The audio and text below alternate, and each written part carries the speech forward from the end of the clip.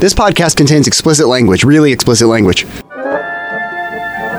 Listeners of this show should be advised that we will deal with a cult that has certain ideas that are, They're fucked, Paulina. yeah, they're really fucked. We'll be dealing with all the ist, aughts, and ites. Racists, bigots, anti-Semites, misogyny, certainly, and eugenics. Kicking it old school with eugenics. Certainly a very old way to be racist. But you've got to remember, MGTOW and everything we're talking about is a cult. No matter what they say, nothing they say is real, and we love you. We absolutely love you. Thank you for coming along on the ride, and we're sorry already.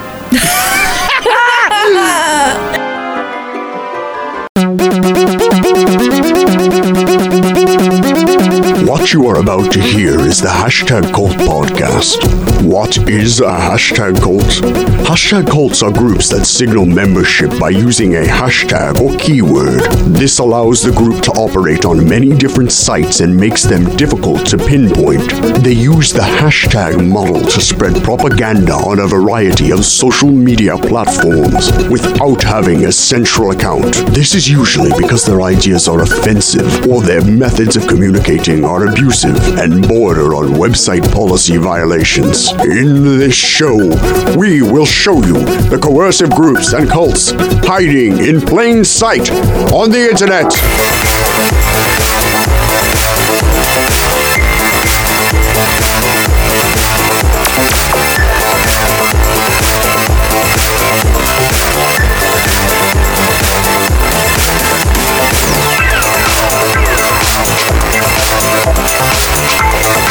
And who the hell am I? I'm Mike Couch. Welcome to Hashtag Cult Podcast. You've heard what a hashtag cult is. Hopefully you've been listening in order. This podcast is about examining hashtag cults, and specifically we're doing a documentary about MGTOW. And what we do in the show is we examine lots of different elements and we show you all the different directions that we go in a documentary in order to research every single avenue. And that's what today's episode will be about, mud fossils. Where is Paulina? This documentary and podcast is very taxing. Occasionally, you will have just me as a host. We might have some guest hosts. Paulina will be here occasionally, but you'll have to excuse today. It's just going to be me. And one of the reasons it's just me today is because this interview was just me. This was a side thing I researched. So let's get to it. What we'll be doing today is talking to London Wambine. I'll get to who he is in a second, and I'll get to what Mud Fossil University is in a second and how it relates to our investigation. But I wanted to frame why we're talking to London through some quotes, some comments from the internet. We appeared on Dr. Drew's podcast, Paulina's dad, obviously, on his live stream. There were several loud voices saying they were against censorship because one of our thrusts is that MGTOW operates in the comments. And when we talk to people about comment section, they're usually like, the comment section is only full of nonsense and we don't really need it. So when we said that on the Dr. Drew show, there were a lot of loud voices against what we said. There were a lot of loud voices in general.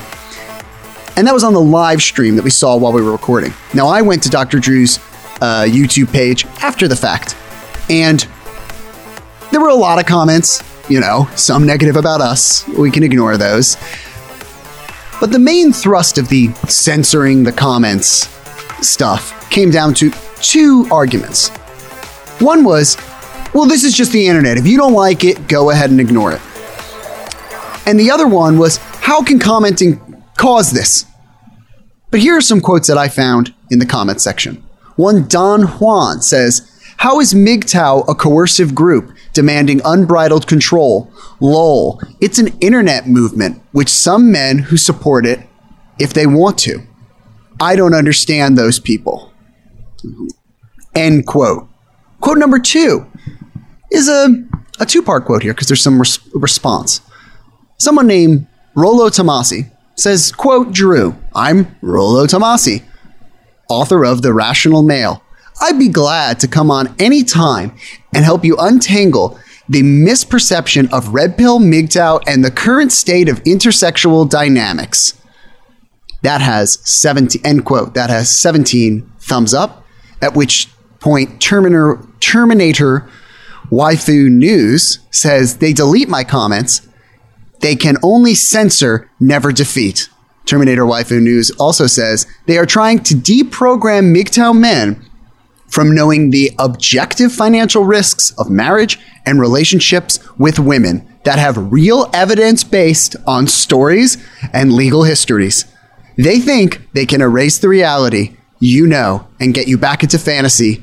Smiley face that's like crying. End quote. That got 2 upvotes. And that's right there in the comments section on Dr. Drew's YouTube page. After we've heard all these live stream things about how what we're saying doesn't exist. But that's what it is like investigating a cult as a journalist. There it is. Evidence right in front of you, right in the comments section. But still somehow me, Michael, and Paulina being on the show is suggesting something so absurd. And when anyone exposes a cult in any way, you will hit tons of resistance by both the public and the members of the group. That's something that's been told to us by every cult expert. You're just going to get resistance. Now, the group being coerced, they have their reason for wanting to stay in it, of course. That's obvious. They're going to resist. But the public is a different story, isn't it? Why that resistance there? There's a lot of people better qualified, more intelligent, that have spent their lives researching how to distribute information about health to the public. I'd group mental health and cults with those things. But as a journalist, I can tell you that the history of cult awareness and media, and on a grand scale, the idea of understanding cults as a public is a relatively new idea. And each cult on top of that is a new cult. It's not the same cult. Each cult is slightly different. It has a new way of manipulating people, a new way of getting in.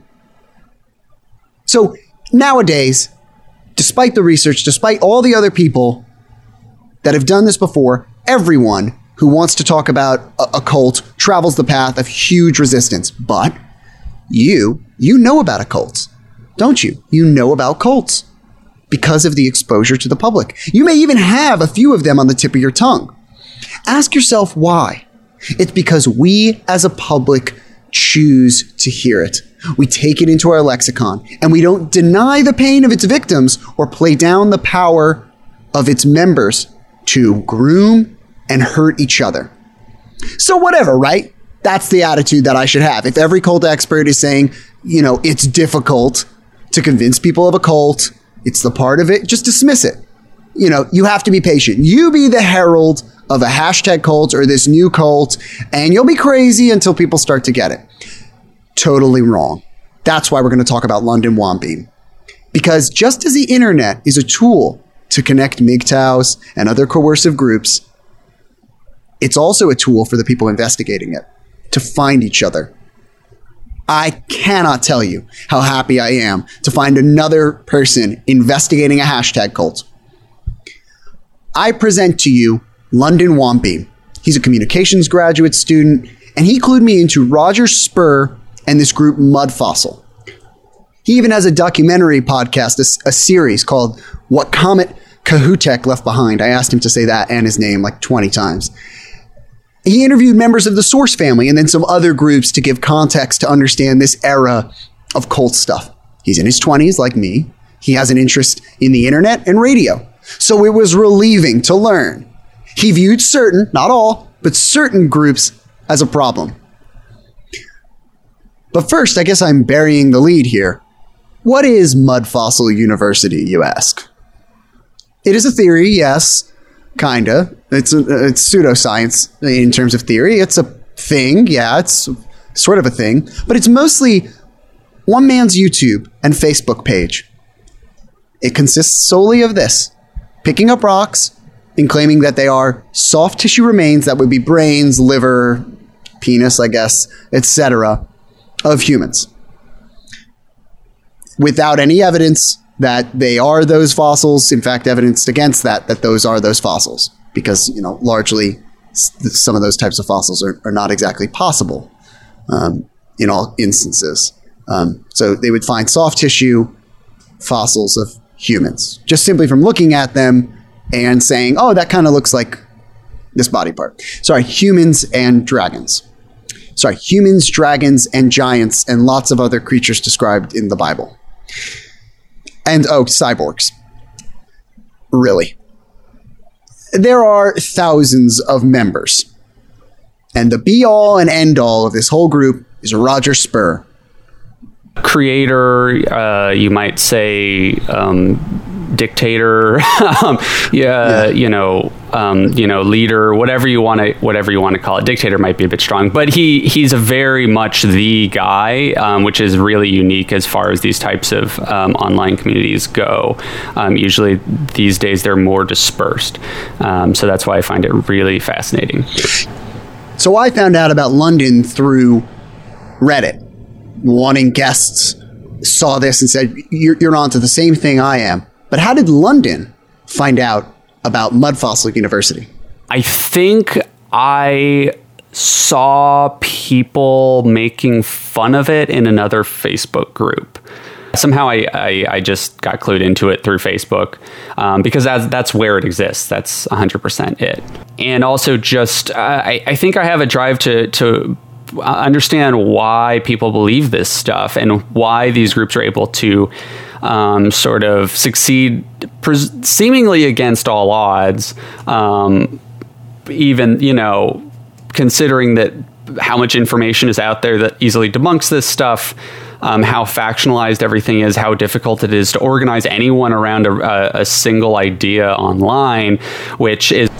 So immediately, before we even started recording, I needed to know if his experience in dealing with these groups is similar, because there's this Wikipedia knowledge, right? Where we think we get these groups, but for someone like me in London, who have sat down and had conversations with people in a hashtag cult, which, by the way, London will later in the interview agrees with the usage of the word, I needed to relate to somebody I have nobody to relate to in terms of these investigations. So I wanted to know, what was it like setting up the interview? I mentioned some of the anonymous guests on here. What was it like planning this with a person like this? Did they get it? He actually kind of came at it from the opposite perspective, which was like, I'll do this, but I want everyone to know about it. I want to publish it on my end too. I want control over it. I want the word out there. But when I first tried to explain to him what I was doing, it was really difficult to explain that I was not coming at it as a biologist or as a scientific, hard science researcher, that I was looking at this from a communication standpoint. And I kind of had to explain to him that, I wasn't trying to disprove any of his theories, but what surprised me was that he thought that I was coming into it to try to, study his sort of pseudoscientific conspiracy theories. So that took a bit of convincing to explain to him that, your name will still be out there if we talk about this, maybe not in exactly the way that he hoped, but he still seems to come at it from a sort of any publicity is good publicity kind of standpoint almost. And, being entrenched in this has definitely had an effect on me and on the team, Paulina, Reens. It's all had an effect on us. For me, especially, I really wanted to relate to London in this way. And we spoke a while about our different struggles and things like that. And I said, what is it about cult leaders? What is it about members of these cults that they really think you're there to teach them? There is this thing when you interview them where they really believe, well, the reason this person wants to talk with me, like London described, is to teach them. And I sort of started to talk about whether it was narcissism or the being in the cult. And I do feel as though London gave a good injection of perspective on all people that shows just how easy it is to slip into cultic relationships. People want to talk about themselves. I mean, even me coming on here, my instinct is to immediately start talking about my podcast or whatever. I mean, it's why we start every good interview starts with an introduction. Partially it's informational, but partially it's to warm up the interview, right? And I think that when you talk to people and they rather talk about their ideas than the sort of events that surround them.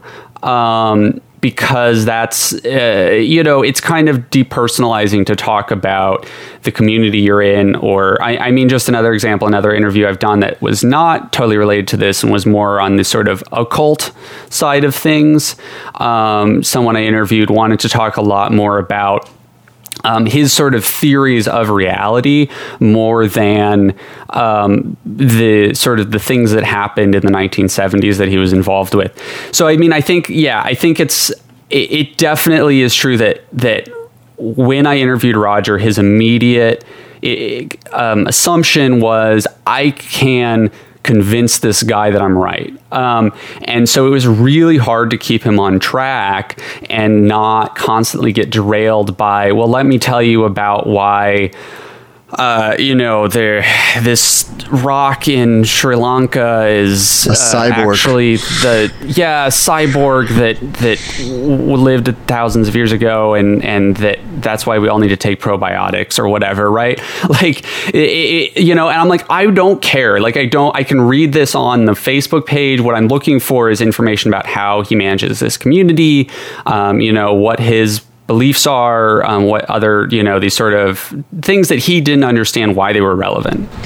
Now, I think an important thing to remember here about our theory in making this podcast and making this documentary is for me to say, look, I think this is a cult. Let's learn about cults. Let's learn about this group. Let's investigate this group, and let's get it definitive. Is this a cult or is it not a cult? And I will take the position on the team of saying all the time, here's why I think it is a cult. So in that same way, I really wanted to relate to London. Not necessarily that he had to say the exact same things here, but I wanted to know what his experience was, especially what we talked about at the beginning, this idea of having to herald a cult so that people will believe you on the really innocent auspice of being like, maybe you should watch out for this. So I wanted to know, what was it like telling people you were going to do this? What is it like deciding to do a project like this? Was it like my experience at all? And it should be made clear that London was writing a paper. He was making his way to writing a thesis, and he was writing a paper. He didn't get funding for this study. So I wanted to know, did you run this by professors? Did you run this by anyone? How did they react? I'm trying to think of a good way to phrase that. I mean, I think it was just one of those things that when you explain something like this to people, they just kind of like stare at you blankly and are like, well, people believe this? What are you talking about? Is this like a significant thing that's worth studying? It's like, yeah, there's thousands of people on Facebook that believe this very wholeheartedly. Well, this is just this internet thing. It's like, I just told you thousands of people believe this and get sent emails and engage. I've also been there in this frustration that it's like this is a huge, even if it's 7 people that are all listening to this guy about mud fossils, that would be a significant cult to you. And yet, yeah, it's not. Well, and I mean, and I think that this is one of those cases where the internet has foundationally changed how things work. And I mean, we haven't seen the same kind of cults pop up, as you did in the 80s, and people kind of think it's over, or that's like a thing of the past. But it really has just changed its platform. Her response was, I would look at research into cults. And I think you're totally right there that this is almost a new phenomenon that neither conspiracy theory nor cult addresses, specifically in the structure of these two. And I don't know much about MGTOW, but I'm sure that there's others, that this is much different than like 9/11 truthers or any of these other types of things. When we use the word hashtag cult, which is a word that we invented and is relatively new, and I'm sure it will evolve over time, there's 2 parts to it. Hashtag refers to the ability to find this content, which on the internet can be devious and strange and can allow for self-grooming. You can be in a bad place and easily find it. But remember, at the core of it is cult, and the similarities between cults and control of information is right on display. Is that Roger keeps a really tight lock on it, and so you can't post in it. You can only comment on his posts. So that especially is much, much different than even QAnon, I think, in how that infrastructure works. It's very unique. So as part of this research, I did end up interviewing one of the members as well. And I don't know how good of a case study he is, because he was willing to reach out to me. And that's always a limitation of this type of research, is that you're not, the people who aren't willing to talk to you may have a completely different perspective. So he had a really interesting view on it, because while he was a wholehearted believer, he also seemed to I think the quote that I have in my research is, trust is a big issue with Roger. And, I think that a lot of his followers see him as this kind of, and, I'm very much generalizing here, but I think they see him as this kind of, brilliant founder of this idea, but that he isn't necessarily all-knowing. But then you also see other comments that are just sort of in awe of his sort of scientific prowess as they see it, right? And so this guy in particular was a British guy, fairly kind of normal person. And that was the thing that I think really surprised me, is that he wasn't that weird, and I think a lot of these people tend to be somewhat uneducated. At least they haven't gone through college, and his position was, my brother is in on it or something as well, but that his wife doesn't like this thing, or that he has some relatives that haven't really don't understand it, so he just doesn't talk to them about it. So he addresses it almost as if it's politics. Like, he thinks that, well, this is just a worldview, as if I was a specific, Christian denomination that my family members don't agree with, and so I just don't talk to them about it. But the thing that I think a lot of his researchers, or sorry, his followers, I should say, is that they can do their own research, that they see themselves as researchers.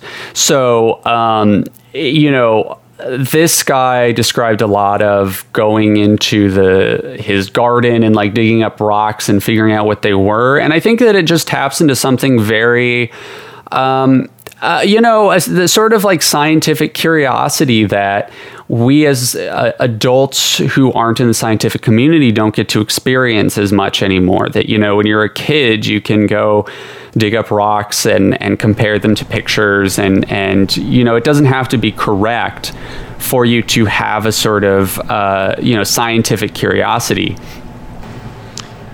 So I had some natural questions coming from #cult and MGTOW.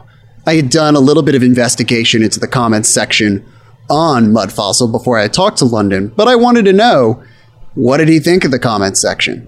And I also want to point out something here before this next clip, which is, we often talk about red flags, but there was a word invented by Carrie Poppy of Ono, Ross & Carrie called pink flags, and I use it quite a bit.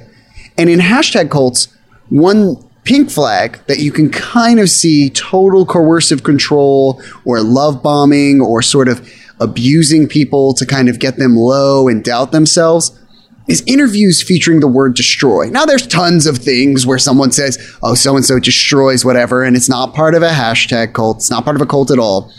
But this desire that every interview is somehow some bout to prove you're smarter is really a harmful thing. And on good days, it's funny and we can enjoy roast culture.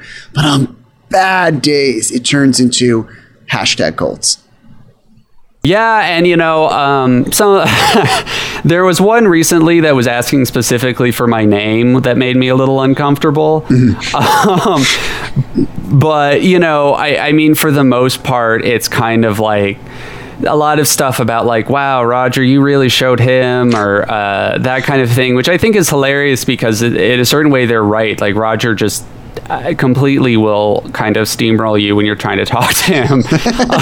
But of course, that was what I wanted. Like, I was looking for, I wanted him to talk to me for an hour. But you didn't ask any questions that would prove you right or wrong. That's the thing that's interesting, yeah. But there is just this innate distrust of the scientific establishment, even though I'm not trying to disprove him. It just comes with this baggage that they assume that that's my goal. It is interesting for, a community that really claims to be all about sort of science. There is such a level of ignorance with how scientific methodology works, and the acceptance that you can study something without proving it right or wrong. These are people that deal purely in sort of, I guess you call it maybe materialism, but at the same time, there's such a mix of different ideologies that are going on. Roger was quite able in this interview to bounce off of one question in particular that you asked. You did do a good job to ask, how does religion factor into your thing here? And I listened to this clip, I'd say about 10 times, because you ask, hey, how does religion get into it? And he answers in about 4 minutes. And I'm like, dude just said nothing. He just said nothing. I can't remember if that was the question. There were a few questions that I asked him over and over and over again, and he would just continuously pivot to basically his theories, which is weird because, religion that should factor into it. That is part of his theories, and so I'm asking him to talk about his theories, but he would just want to divert back to this whatever he wanted to talk about. Yeah, and it was interesting to me to shine a light, especially on Mud Fossil, because it's like, I know all these rigorous standards. I don't know exactly them, but I know all the rigorous standards academia has to go through. And it's like, no, even just interviewing someone, like, that's not just what scientists do. It's not, they're not just talking to someone. Everything has a process and a review and a way you're supposed to do it in order to yield the best results. And it was a great contrast to these people that were like, I can just see a rock and make the same expectations that someone does somewhere else. It was like, even on an educational level, not to make fun of them, it was like, that's not really what they're doing. Like, kind of, but like, that's not really it. And it was a good addition into the paper. Yeah, and I mean, even just going back to that comment on the YouTube video asking for my name and address or whatever, it's really interesting because it is like, well, if Roger was a real academic scientist, of course my real name would be on the video, and I wouldn't have a problem with that. So it's kind of a weird irony that contextually that suddenly becomes very inappropriate, even though conversely, I am kind of expected to use real names on my end of things. Of course, although I also offered Roger anonymity within the paper as well, and he explicitly said, no, I want my name in it. I mentioned before, I have a special interest in the comments section, because when it comes to Mud Fossil, they also only operate in the comments section.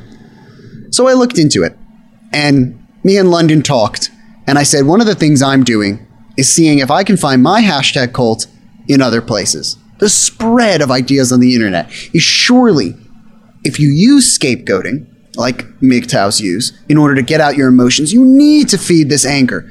So you're going to be attracted to other things. Maybe one thing loses flavor and you move to another. That's something that I'm thinking might happen. So I look at this hashtag cult and I go, well, let's see if I can find anyone in this group that is this way. And it's interesting. I for sure found MGTOWs in Mud Fossil. I guarantee if there was some anti-MGTOW strain going out through Mud Fossil, it wouldn't turn out too well. There would be a lot of pushback on it. I actually traced it even further. I found someone trying to push these ideas on Roger, and Roger, to his credit, it wasn't his thing, and he resisted. And I managed to find MGTOWs. And I managed to find that some of these people were connected to other internet cults. There was, in fact, pretty well evidence that the top commenters in a certain era of Roger's timeline were defending a Christian cult, a ministry that operates on the internet that's already attracted a lot of attention. So now I hear you scream. Now wait a minute, Mike and Paulina and Reens, team #cult. Don't just skip past the good. Did you just say that this guy was presented with red pill stuff and he resisted? Yes, he did. And that's one of the biggest dangers of #cults that we don't know how to explain to people. This coercion, this leaking of the idea to the internet covertly is happening all the time. You may have actively resisted this in the past. Someone may have tried to red pill you. So, yeah, Roger isn't on board with that stuff. But he's certainly not kicking it out. So I thought, a lot of people don't know about #cults. A lot of people don't investigate who their followers are. I had a pretty logical question because I seem to be the only one wanting to investigate who is commenting. Who are the type of people commenting? Why is someone on a forum all the time? And I asked London about it. Do you think it occurs to him that maybe he doesn't see who he's attracting? Okay, so this is a really fascinating question. Do you mind if I get into QAnon a little bit with Absolutely. Okay, so Roger Spur is a really interesting character in this world, specifically because he does not overlap in this way that you're talking about. So we'll start with that. I asked him about religion, and what really surprised me is that at the base of it, I think he was not religious before he started this. Is what he kind of implied. I can't remember exactly what he said, but I found that fascinating because I just assumed that he would be coming at this from a young Earth creationist standpoint. He is basically just a guy who went into his backyard, saw a rock that looked like a spinal column or whatever, and decided that there were once giants that had all been fossilized like trees, right? So it's created a lot of personal stress for him. As I've been following this, about a month ago, he declared he was going to sort of permanently log off and stop producing this kind of stuff, because basically implying that it's really destroyed his relationships, which was another topic he would not really talk about in the interview. Although he kind of alluded to some issues. He said something that was incredibly like our MGTOWs, which is, I have no career. I don't want to do anything except produce these videos and talk. I talk to no one was another thing he sort of said. I mean, he said I just stay inside and make these videos. The other thing that's really fascinating about Roger is that he actually, if we're taking his word for it, at least had a pretty successful career. Again, he's not super educated, but he's older, and is basically just a retiree. There's no reason that he has to be doing this. But he does. And I think a big part of it is the sort of payoff of having a big community that loves you. And that sort of having people believe in what you're saying adds so much credibility to yourself and to your ego that you start to believe it yourself, I think. Not that he ever didn't believe it, but I don't think he would have kept on this if he didn't have all these adoring fans. And so that's the first part of it. The second part of it is that Roger absolutely hates flat earthers. And it's arguably one of the kind of most, oh shoot, sorry, there goes my Roomba. Hold on. Oh no, a robot! Ladies and gentlemen, for the first time, a robot has attacked podcasting. It's all over. This is the end. They knew it. We were using their digital format, and it's finally happened. It's arguably one of the more comedic things that happens in this group is that it attracts a lot of flat earthers because it's in line with a lot of their beliefs.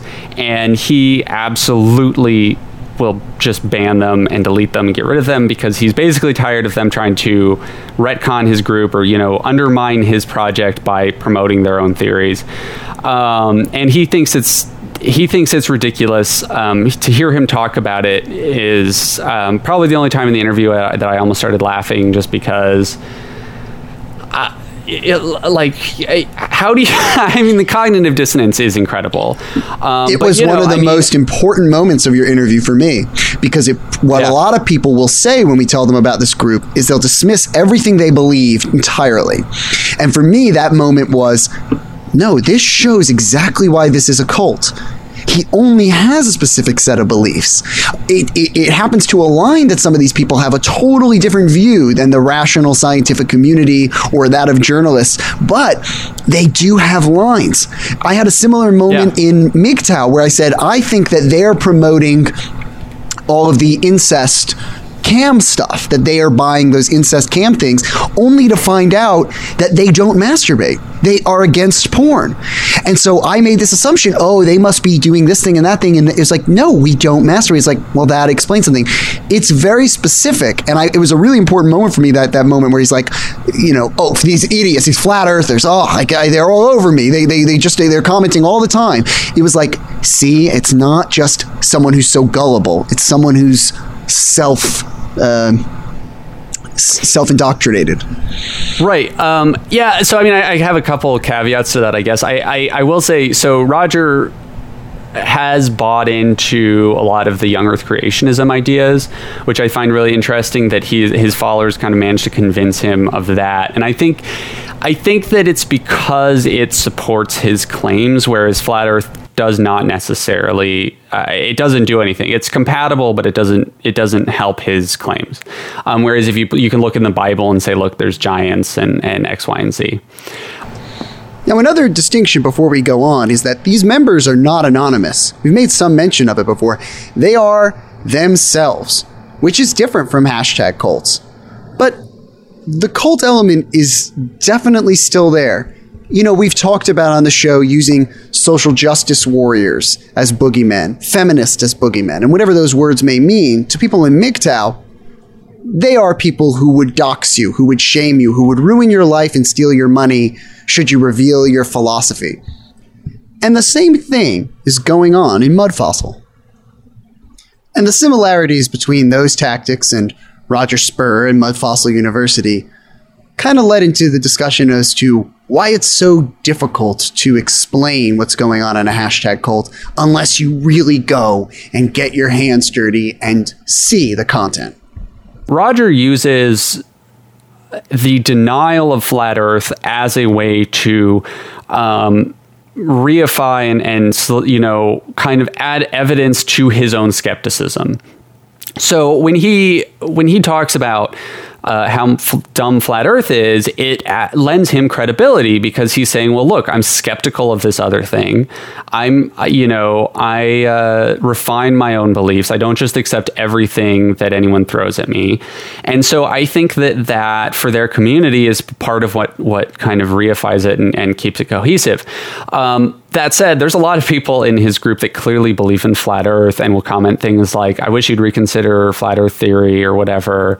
Why are you denying this? And so they'll go back and forth like that. And like you said, I think, on an individual level, these people overlap with a lot of things that the core of Roger's beliefs don't necessarily. When he said the things about his career, I didn't believe any of that. It sounded quite similar to me to cult leaders we've been involved with and cult members we've been involved with, and hearing the history of cults. He said something very specific that rang true with a lot of cult leaders was, I did XYZ before XYZ age, and that's impressive. And that's something that I've heard from every cult leader that I've encountered myself, or that, whatever. Somehow his ability to do something before his time, be much smarter than you think he is. That to me stings of narcissism. So in terms of like conspiracy theories, you know. Yeah, well, and you know, I mean, just to add to that list, you know, their Father Yod of the Source family also claimed that he had been won the World's Strongest Boy competition and it had robbed banks. And you know, it's interesting where the lines start to blur, because he did arguably know some famous people and had a very successful restaurant chain. So, you know, it's always weird how it's like, where, you know, how do you know exactly which parts of this is these stories are true? And I'm of the opinion, take the side of what they say and dig into that. So on that front, you know, trying to ask this another way. Our focus has been on the followers. Our focus has been on the people. And you mentioned his followers trying to convince him of things. Did you feel as though at any moment you could convince Roger of something else? Did you feel as though his followers I mean, how much study did you actually do into the followers themselves is, I guess, the question. Because I saw a few people being like, you know, oh, you should read this, and then it bouncing off of Roger, and so they kind of give up, you know? Yeah, so I mean, one of the difficulties that I've had in studying these things is that there's just no academic framework for it. And I really wanted to do this as a more comprehensive study, but a lot of the times, you know, the way that you have to do this kind of research is you have to come up with a few research questions. And, you know, when you're at a stage where you don't even have any previous literature that describes the group or the leaders or whatever, you can't really just jump into the deep end. You know, I think that it's awesome what you're doing, because within a journalism perspective, you can absolutely do that.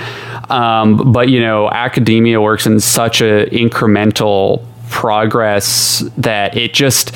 I could only really cover him. And I think the other issue with it was that I actually started the research hoping to study the followers and to do sort of an ethnography of the group itself. And I remember I commented in the group asking if there was anyone that would be willing to talk to me, trying to be very respectful and like, I don't want to, you know, bother Roger or anything, but if there's any of you. And I immediately got a message directly from Roger saying, I want to talk. And so that kind of threw me for a loop, and it totally changed the direction of my project, which in retrospect, you know, maybe, you know, you could argue that he kind of controlled the narrative. But, you know, I mean, I just had to kind of change the perspective on the study. And certainly I wasn't going to turn down an opportunity to talk specifically to him in this sort of qualitative setting. I think that another, you know, my backup approach was just going to be to study the posts themselves and the comments. And I think that is definitely, what you're doing is really great in that front. You know, I think that there is a problem with studying this stuff in that, especially at least coming from a communication field, which I think that it largely falls into, maybe sociology, but there are frameworks for looking at internet groups, and there are frameworks for looking at the ways that people communicate. What is missing is that there is very little descriptive information about these types of groups, which makes it very difficult to study because, you know, it's hard to generalize, you know, say you take just literature on Facebook groups and then apply it to Mud Fossil. So, well, it doesn't operate like other Facebook groups because he's the only one that's allowed to post. We're sliding into the end of the interview here, and I start to posit just thoughts about both of our investigations. And I start to talk about MGTOW and see how a fellow investigator feels about it. And the thing that everybody I've interviewed is probably sick of hearing, and the most difficult question to answer, which if anything, this is the entire question of Hashtag Cult as an organization, is, are we treating the symptom? Are we looking at a group like Roger and saying, the problem here is that this guy doesn't know about fossils? Now that is a valid thing to talk about. A lot of people don't know about fossils. And honestly, sit a second there and think how much you really know about fossils. You didn't come up with much, did you? So part of this investigation was to check our privilege. Are we so annoyed that there's a lack of education in the world that this is what we go after? Are we ignoring the fact that most of these people in MGTOW, for example, are dealing with something else? That perhaps almost everyone in this is dealing with something else. How can we talk about this subject and not kind of dismiss a lot of it and say something else is going on? And I kind of invited London to wax philosophically and add his own input into it. There is an interactive real world element that keeps people engaged. And I think that that is a big engagement factor, that people feel empowered to go out on their own, find a rock in the street, and then say, oh, look, this looks like a hand. Oh, look, you can see veins in this. And then they'll comment it, and Roger will like it or whatever. Other people will chime in. You know, sometimes Roger will like get into arguments with people over what things mean. But it still gives them the opportunity to do something rather than just like get mad online. And I mean, we all have some sort of pain, right? I mean, if you don't mind if I get a little philosophical for a minute. So, you know, Lacan was this theorist that talked about, or he was a psychoanalyst who studied children a lot. And his basic conception was that at birth, people are basically, you're socialized in such a way that language kind of creates this structure through which you view the world. You know, as you age, when you're born, you can't separate yourself from your own mother. You don't understand that you are a separate person when you're an infant. And at some point you enter what is called the mirror stage, where you recognize yourself in a mirror as your own being, right? Like you basically gain awareness of yourself. And then eventually you're socialized, and language creates this sort of structure. And what he says it creates is this feeling of lack, that we have this idea that sometime in our distant history, there was a time when we were whole before we understood language. You know, that there was this time where we didn't have the burden of sort of socialization. It's easy to kind of make the assumption that all the people that believe this stuff are somehow kind of fundamentally broken, and that's I think kind of a way to distance ourselves from them, because you know you can't see yourself believing that. And I mean, I think that there, you know, I think when it comes to MGTOW, I'm not as experienced with how all that works, but I definitely think that all of these are definitely the result of social anxieties and feelings of powerlessness more than anything else. And so you can psychoanalyze that to say, like, yeah, you know, if you look at their childhood, they were abused, and that certainly accentuates the feeling of powerlessness that people have. I think in other cases, though, when it comes to some of these, you can find it more in just the way that, you know, Roger, for example, feels completely rejected by what he sees as sort of academic elites. I don't know if that is necessarily something that he felt before he created Mud Fossil University. One of the things that really struck me was that he said that when he first discovered this, he was a fairly scientific-minded guy who didn't have any strong feelings about academia. And then when he tried to propose this to professors or whatever, they laughed in his face. And that's kind of what inspired him to start this movement. And so I think you can look at that and say, like, yeah, this is a guy who lacks these sort of critical thinking skills, potentially, or just education to understand the scientific process, but has this sort of innate scientific curiosity. And when he took this idea to the establishment, they rejected him. And so he feels profoundly alienated. You know, he feels powerless. And he feels like he wants to do science, but it's out of his reach. You know, he can't become a scientist unless he makes up his own version of science. But I do think that there is definitely the potential. Like, my research suggests this, and that's why there needs to be a baseline body of just descriptive research so that people can take this and find some more generalizations to say, like, everyone that believes in this kind of thing, has a greater than average tendency toward these types of things. So, we're almost at the end of the interview, but let's circle back to those comments that we talked about in the beginning. Censorship, the evidence of this going on in the comments section. Because there's an elephant in the room when it comes to Mud Fossil University. There's an elephant in the room when it comes to all of this stuff, which is the idea of publishing being not just a tool, but a viable career for people who create a hashtag cult. So I'm going to let this last part speak for itself. It's just something that I thought would be a good debate to have in the documentary. I didn't intend on it happening in the podcast, but it's so good and it speaks to the themes that I discovered while editing that I want you all to hear it. And I also want to say something about this.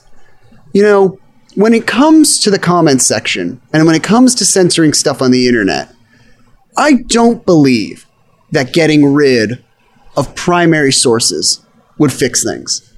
And let me say that a different way. We don't have any evidence. I don't believe, based on our investigation, we don't have any evidence that the initial videos, that the initial content does as much. And this is one of the reasons why we stick to the cult model as what's going on here. The thing that pulls people in, the thing that gets people into hashtag cults is the coercion, is the comment section, is the forums. So we talked about this at the end, me in London. Roger does have a large following. As a journalist, as someone who's worked in the professional field of public radio, and even doing this project or being a podcaster, how do you feel about the fact that Roger is monetized on YouTube? I mean, I watched an ad before your interview. I use an ad blocker, so I don't even... I didn't even realize that. I learned all about Noom before your interview. Oh gosh. So I mean, God, that's a whole other topic. I think that it's a really sticky topic because I follow a lot of YouTubers that I think that if Roger is demonetized, they could arguably be demonetized too. I think that on some level, Roger is he's not promoting violence. He's not spreading the sort of real world impactful political conspiracy theories.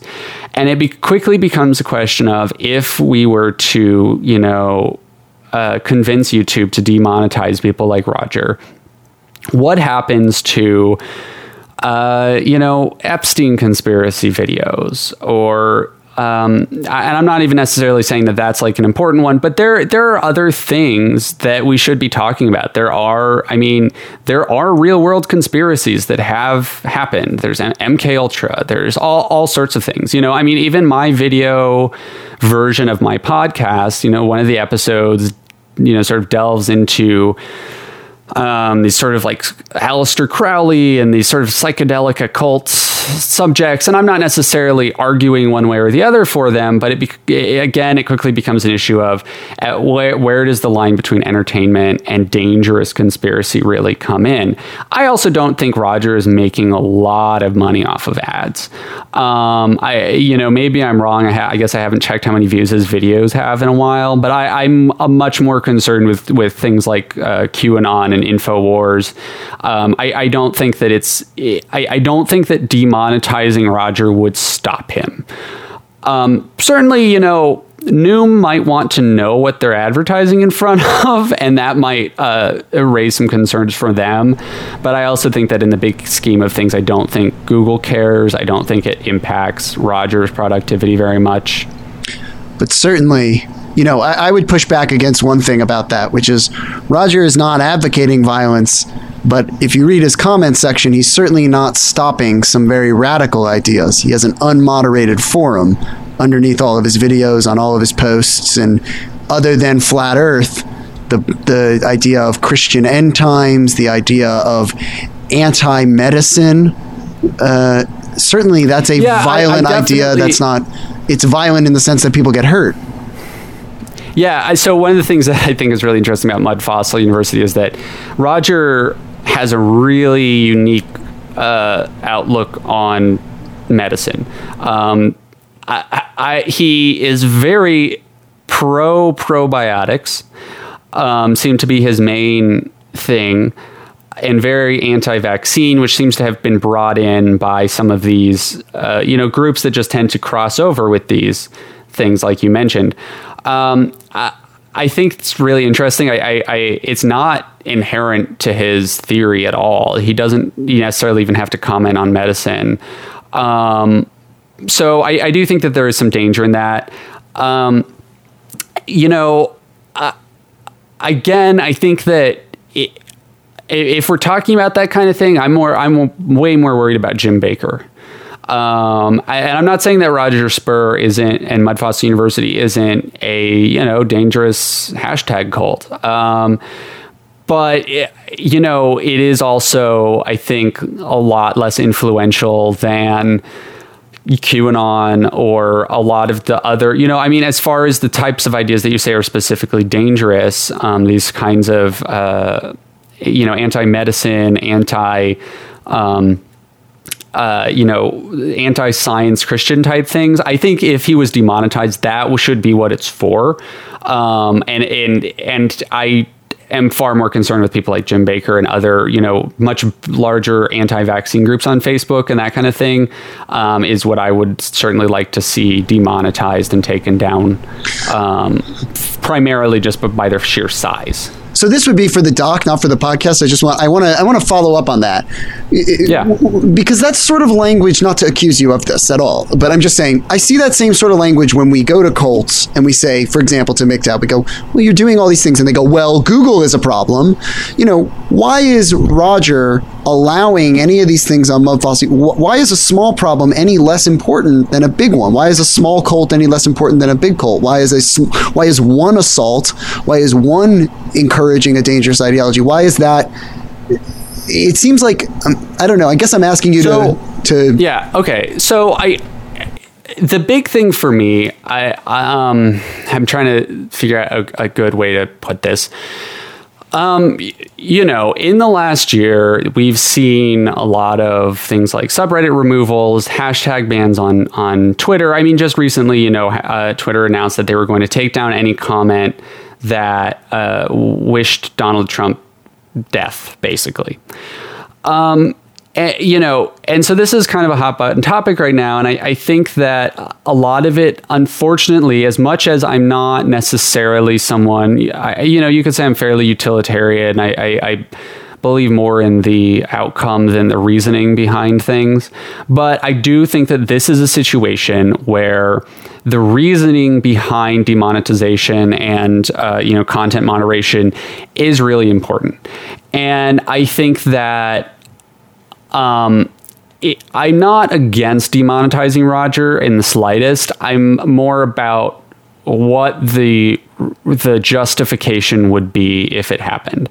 And if the justification is something along the lines of like conspiracy theories, I don't necessarily know if I agree. I don't necessarily think that, I think that has the potential to be used to censor people who are not even necessarily engaging in what we would consider conspiracy theories, but maybe just are, fringe political positions. What about his comment section? Yeah, I mean, I think that and so as far as that goes, certainly, I again, it just comes down to why are things being banned? I do agree. I see things on those comment sections that definitely go against terms of service. And Facebook is terrible about that. You know, I reported a post the other day that was trying to dox someone, and Facebook said it didn't violate their terms of service, purely because they didn't actually wish the guy violence. They just said, let's find out who this, you know, Antifa member is, so that his friends and family know what's his address, you know. And that, I mean, that to me should be a violation of terms of service anytime that kind of thing happens.